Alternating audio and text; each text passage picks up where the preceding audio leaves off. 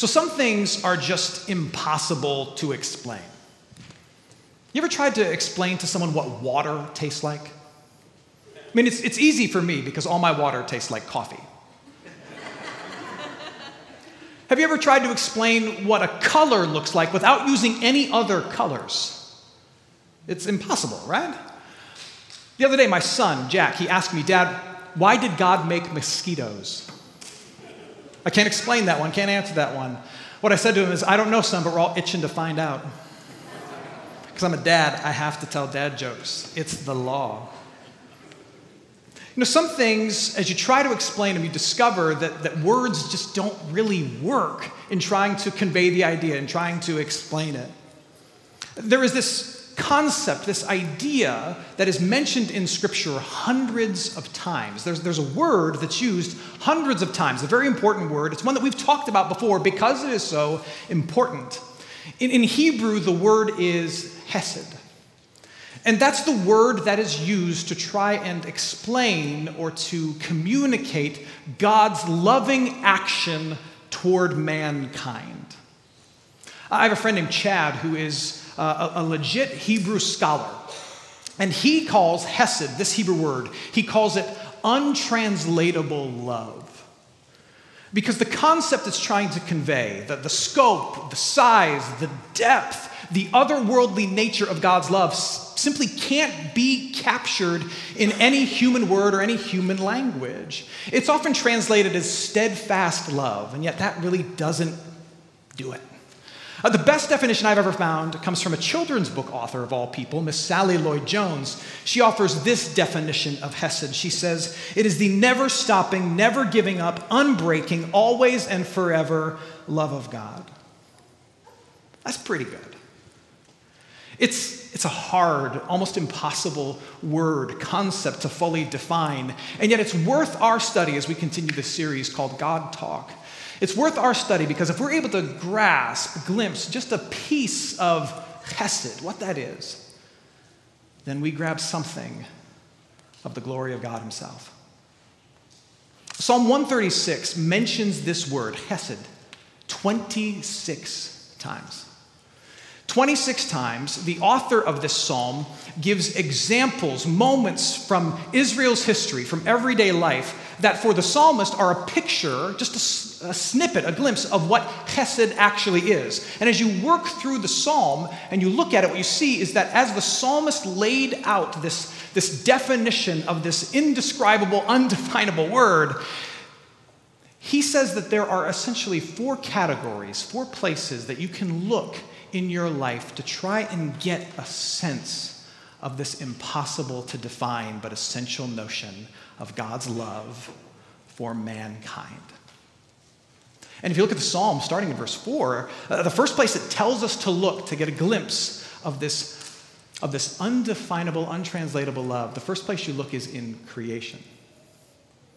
When you look at the stars, when you look at the sun, when you look at the ground beneath your feet, that's a glimpse of God's love.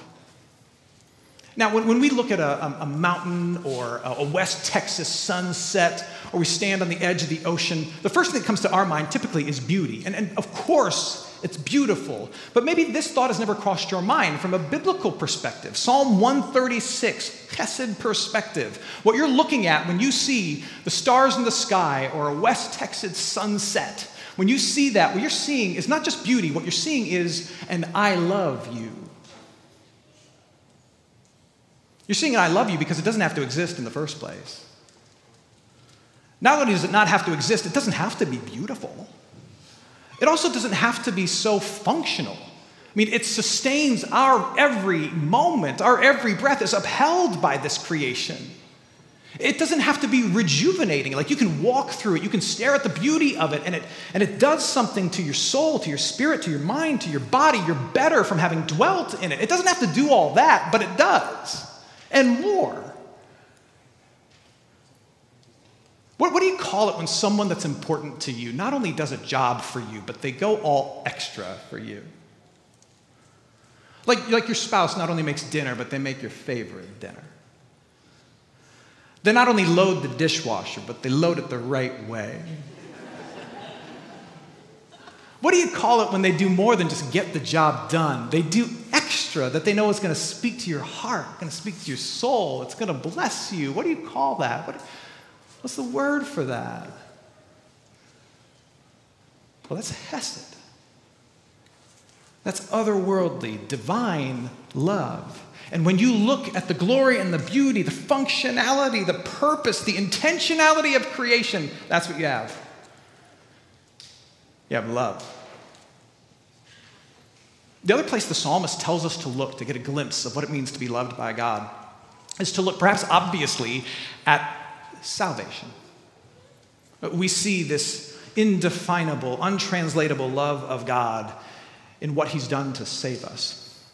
Now, what's important to note is that in Old Testament history, the pinnacle of God's saving work was the Exodus, which is what the psalmist recalls for them. The moment where, with might and miracle, Moses shows up and he sets God's people free from slavery in Egypt. And the psalmist says, remember what God did in setting us free from slavery in Egypt, how he parted the Red Sea and how he struck down Pharaoh and then how he sustained us in the wilderness. Remember how he saved us? That's God loving us. But what you and I now know is that Exodus, that saving moment, was actually looking forward to an ultimate Exodus, an ultimate saving moment for all of mankind, where Jesus Christ, who called himself the greater Moses, shows up, God's own son, and he leads all of humanity to freedom. Freedom from slavery to sin and death and the dysfunction of this world that no longer gets the last word for us because he's lived for us, he's died for us, and he's risen for us. He sets us free. And then when we're baptized into God's family, all that Jesus has won for this world, the freedom he's found, gets applied personally and publicly and supernaturally to you and you and you. And so now we're able to believe through faith that I'm free and you're free and we're all free. We're all saved because of what Jesus Christ has done for us. Have you ever had somebody give you a gift that you know, like, they probably couldn't afford, but you really, really needed? Like, they show up and they give you something that's surprising and you're like, I don't even know how you afford this because I can't afford this, but I really, really need this. And they hand it to you. If you've ever received a gift like that, you know how powerful that is. You know how, like, life-changing that can be. When someone at great cost to themselves blesses you in a way in which you desperately, deeply need to be blessed. What do you call that? What is that? What's the name for that thing? What is it? It's hesed. It's that otherworldly, indefinable, but you know it when you see it, kind of divine love. And that's what you have received in the world's greatest expression of such love, in the work of Jesus Christ. But the psalm continues. It's long. You heard it. The psalm continues. There's more places to look. Not only can you look in creation, not only can you look in salvation, it says you need to look at the moments of victory in your life. And you might think, well, that's where it ends for me. I don't have any victory. You got victory. You just got to open up your eyes to it. In the psalm itself, it points to the moments in Israel's history where God gave them victory over various tribes and different kings. It mentions Og, king of Bashan, which sounds like straight out of Game of Thrones. And what the psalmist is saying is, you know all those victories that we thought were won by our hand? You know who actually was fighting for us and with us and alongside of us? You know who actually gets all the credit? You know who gave us all of those real-world earthly victories? Who gave those to us? God gave those victories to us. And you have some of those. I know you do. Just open your eyes to them. Who is your king of Bashan?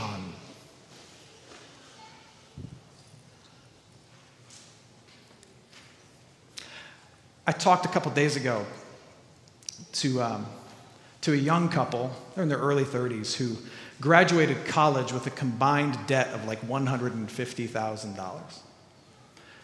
And they weren't doctors. And yet they committed like the first 6-8 years of their marriage to paying down this debt little by little. They went without, they scrimped, they saved, they said no to all the fun things, all the enjoyable things for 6-8 years until finally they paid off all of that debt. That's a victory, right? Or maybe you're on the other side of some cancer treatments. Or you finally reconciled and made things a little bit better with your mother-in-law. If that ain't a victory, I don't know what is. Or maybe you quit drinking or quit dipping. Quit dipping. Or maybe you have just successfully parented a teenager where everyone's still alive. That's victory. You got it. Just open your eyes to it. Now, who do you think was behind all that? Who do you think was working in all that? Who actually gets the credit for all that? I mean, what do you call it when you end up on the other side of something that was scary for you and frightening for you, but you've actually not only survived it, you've conquered it, and now you've got a story to tell about it. What do you call that? What is that? That's Hesed. That's otherworldly, indefinable, divine love. Because who got you through it? You know who got you through it. You know. But then the psalm just keeps going. It says you can look in your moments of weakness. I love the way the psalmist says it. It says, the Lord remembered us in our low estate. That's beautiful. It's really just a way of saying that God was with us in our moments of frailty and humanity and utter weakness. You have to remember, in the Hebrew mindset, to say that someone remembered something, it's so much more than just saying they recollected something. It's not as though he's saying, oh, God thought about us when we were struggling. Oh, life's bad for them, too bad. That's not what God did. To remember something in the Hebrew world was to actually revisit it, is to show up. So what the psalmist is saying is God showed up in our lowest state. God was with us in our weakness. In our lowest, most human and mortal of moments, God was not absent, he was there. Have you ever had God, the presence and the promises, or even the people of God show up in a moment of profound weakness and humanity? Have you experienced that?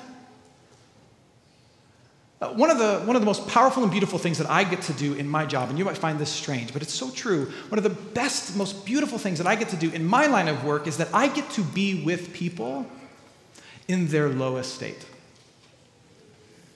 I get to show up in their weak and lonely and mortal moments. I get to show up when they're in the hospital and they weren't planning on being in the hospital, or when they're on hospice in their home and they're dying, or when they're on the floor in tears because their spouse left them.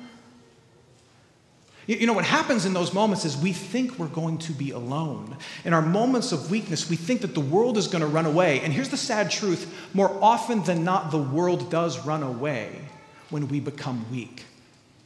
Because we don't know what to do with one another's weakness. It frightens us, it scares us. And so we see someone's full humanity or mortality on display, and what we tend to do is go, thoughts and prayers, and run away. But what do you call it when someone actually shows up in your moment of deep, deep weakness and just sits with you and loves you and is present with you? What do you call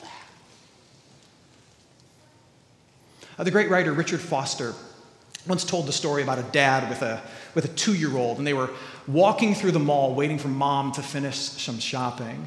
And this 2-year-old was tired, he had not eaten, he was being his worst 2-year-old self. And so dad finally just picked up his 2-year-old son and wrapped his arms around him and held him closely while the son wiggled and whined and complained, and he held him closely and he just made up a song as he bounced him up and down and walked through the mall. Some of you parents, you have made up some silly, stupid songs, right? The song didn't rhyme, didn't really make sense, but it showed the dad's heart, and he just sang it for his son. So he walked through the mall singing, "You're my boy, you're the best boy. Where is your mom? I hope she shows up. Where is your mom? You're the best boy, and I love you so much." And they walked store to store around the mall, singing this song, arms wrapped around his wiggly son, until finally the son just kind of settles in and stares up at his dad at this strange but wonderful music coming from his father's lips. Eventually they find mom and they get to the car, and dad buckles the 2-year-old into the car seat, and the second the 2-year-old is buckled into the car seat, the 2-year-old lifts his arms in the air and says, "Sing it again, Dad."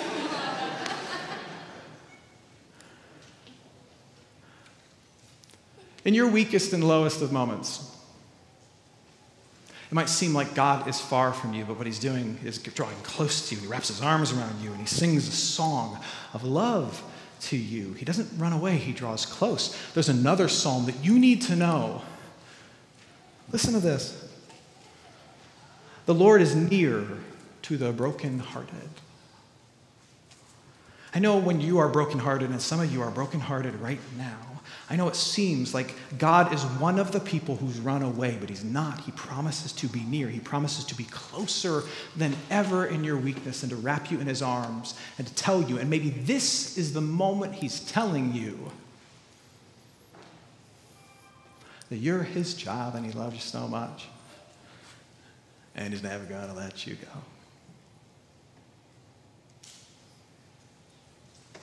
What do you call that? What's the word for that? That's hesed. That's otherworldly, indefinable, untranslatable, divine love. That's what that is, and that's what you have. Now, there's one other thing you need to know.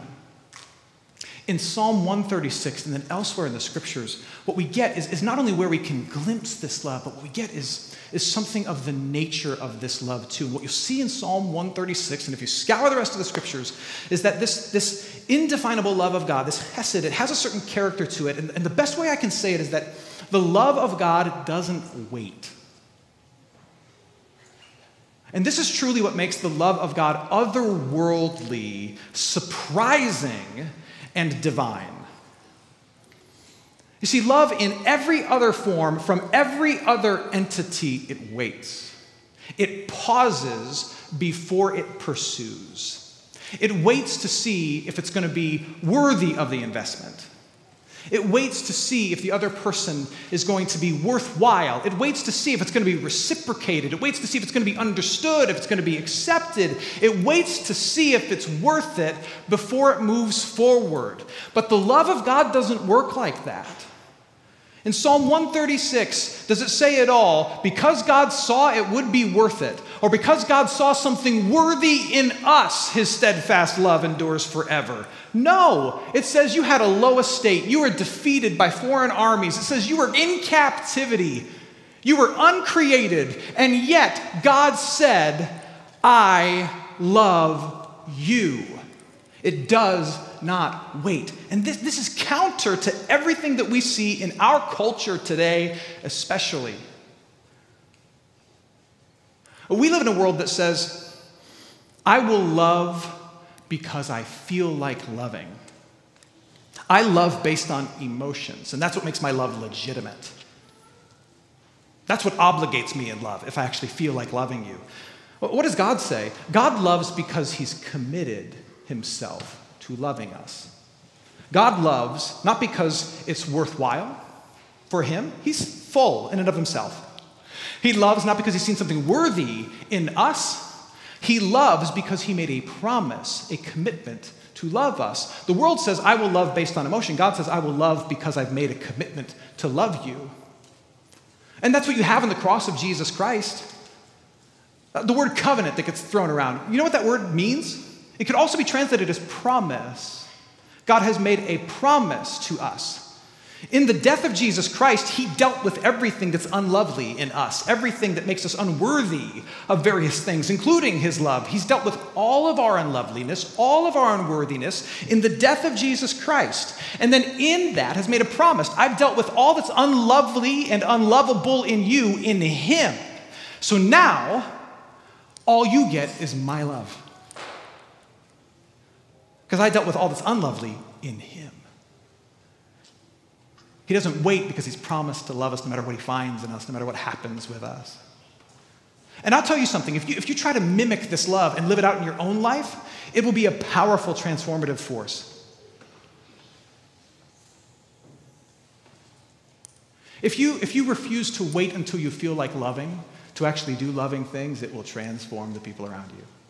Actually, the primary person it will transform is you. Is you. C.S. Lewis once said, I couldn't find the exact quote, but I know he said it. C.S. Lewis once said something to this effect. If you choose to love that which you don't like, be careful. What you don't like might just become lovely. Because what happens is when you say, despite emotions, I will act on promise and I will do the things that love requires, fondness grows. Emotions follow after that. And that is advice I've given to married couples year after year after year in ministry. When your emotions aren't there, when you don't feel like loving, do what love requires because that's what you promised to do. And watch your emotions follow. Watch as your actions of love create something that you're able to see that is lovely and lovable in them. And that's what God does to us. What do you call it when someone loves you and doesn't wait for you to show that you're worthy? What do you call it when someone does that? What's the word for that? Chesed. It's the otherworldly, divine love of God. Now, knowing all of this, where we can look to get a glimpse of God's love and knowing a little something of the character of God's love, what do we do with all this? Well, thankfully, the psalm actually answers that question at both the beginning and the end. There's a series of imperative statements at the beginning of Psalm 136 and at the end of Psalm 136 that tells us exactly what we are to do when we glimpse the indefinable love of God in our lives. Do you remember what it is? Give thanks. Give thanks. When you see evidence of God's otherworldly love in your life, you give him praise. You say, thank you. Psalm 136 in the Hebrew tradition is called the great Hallel. Hallel is the root word that's used for our word hallelujah, which means praise God. When you see evidence of God's otherworldly love, you say, thank you. When you see the sunrise, you say, thank you. When you experience a little victory in life, you say, thank you. When you remember on a Sunday, oh yeah, right, I'm forgiven, you say, thank you. When in your weakness, God shows up in the kind word of a friend or a promise from Scripture that just pops up in your mind at the right moment, you say, thank you. We are to be people who, when we glimpse the love of God, we are filled with a hallelujah over and over and over again. That's what we are called to do. Thank you. The steadfast love of the Lord endures forever. There are certain things in this world that are like impossible to explain. You just can't find the right words for it. And the love of God towards mankind, towards you, is one of those things. But here's the thing to keep in mind. Though it can't be described, it can be seen. So when you see it in the week ahead, when you see the sunset you don't deserve to see, when you're reminded of your forgiveness, when you experience a victory, when you're met with love in your weakness, what will you say? What will you call it? What will you call it? Love. I am loved. The love of God has broken through into my typical Tuesday and reminded me. And then as a smile creeps across your face and your kid or your coworker looks at you and goes, what are you so happy about? What do? You tell them. Well, I mean, it's hard to describe, so maybe you point to the thing that for you is evidence of God's love for you. Or better yet, because it's so hard to describe, why don't you just be it to them and for them? Meet them in their moment of weakness. Help them accomplish a victory. Remind them that the war is over and that they are free. Show them the beauty of this world. Be the love of the Lord that endures forever, that breaks through into their life. Amen. Let's pray. Heavenly Father, we thank you that you love us, and yet your love itself is so impossible for us to fully grasp, fully define. It It is untranslatable, and yet we know it when we see it. And thank you for reminding us today of where we can look to see evidence of your never-ending, nonstop, unrelenting love for us. And Father, I know that there are some among us today whose hearts are heavy, whose hearts are broken for various reasons. Your love feels like such a foreign concept. Father, we pray that you would make yourself known to them, that they would hear my words even this morning as your own voice saying that you see them and that you know them, and that your love has found them, and that they are not alone, that every sin is forgiven, that their future is secure, and that they should see every tiny grace that they encounter in the week ahead as evidence of your presence and your goodness and your love for them. Father, keep our eyes and our hearts and our minds open, and then fill our hearts with hallelujahs so that we might be people who walk around repeating, like the psalm itself, man, the love of the Lord endures forever. The love of the Lord endures forever. And then may we embody and be that love for somebody else in some small way who needs a breakthrough of it. We pray this in Jesus' name. Amen.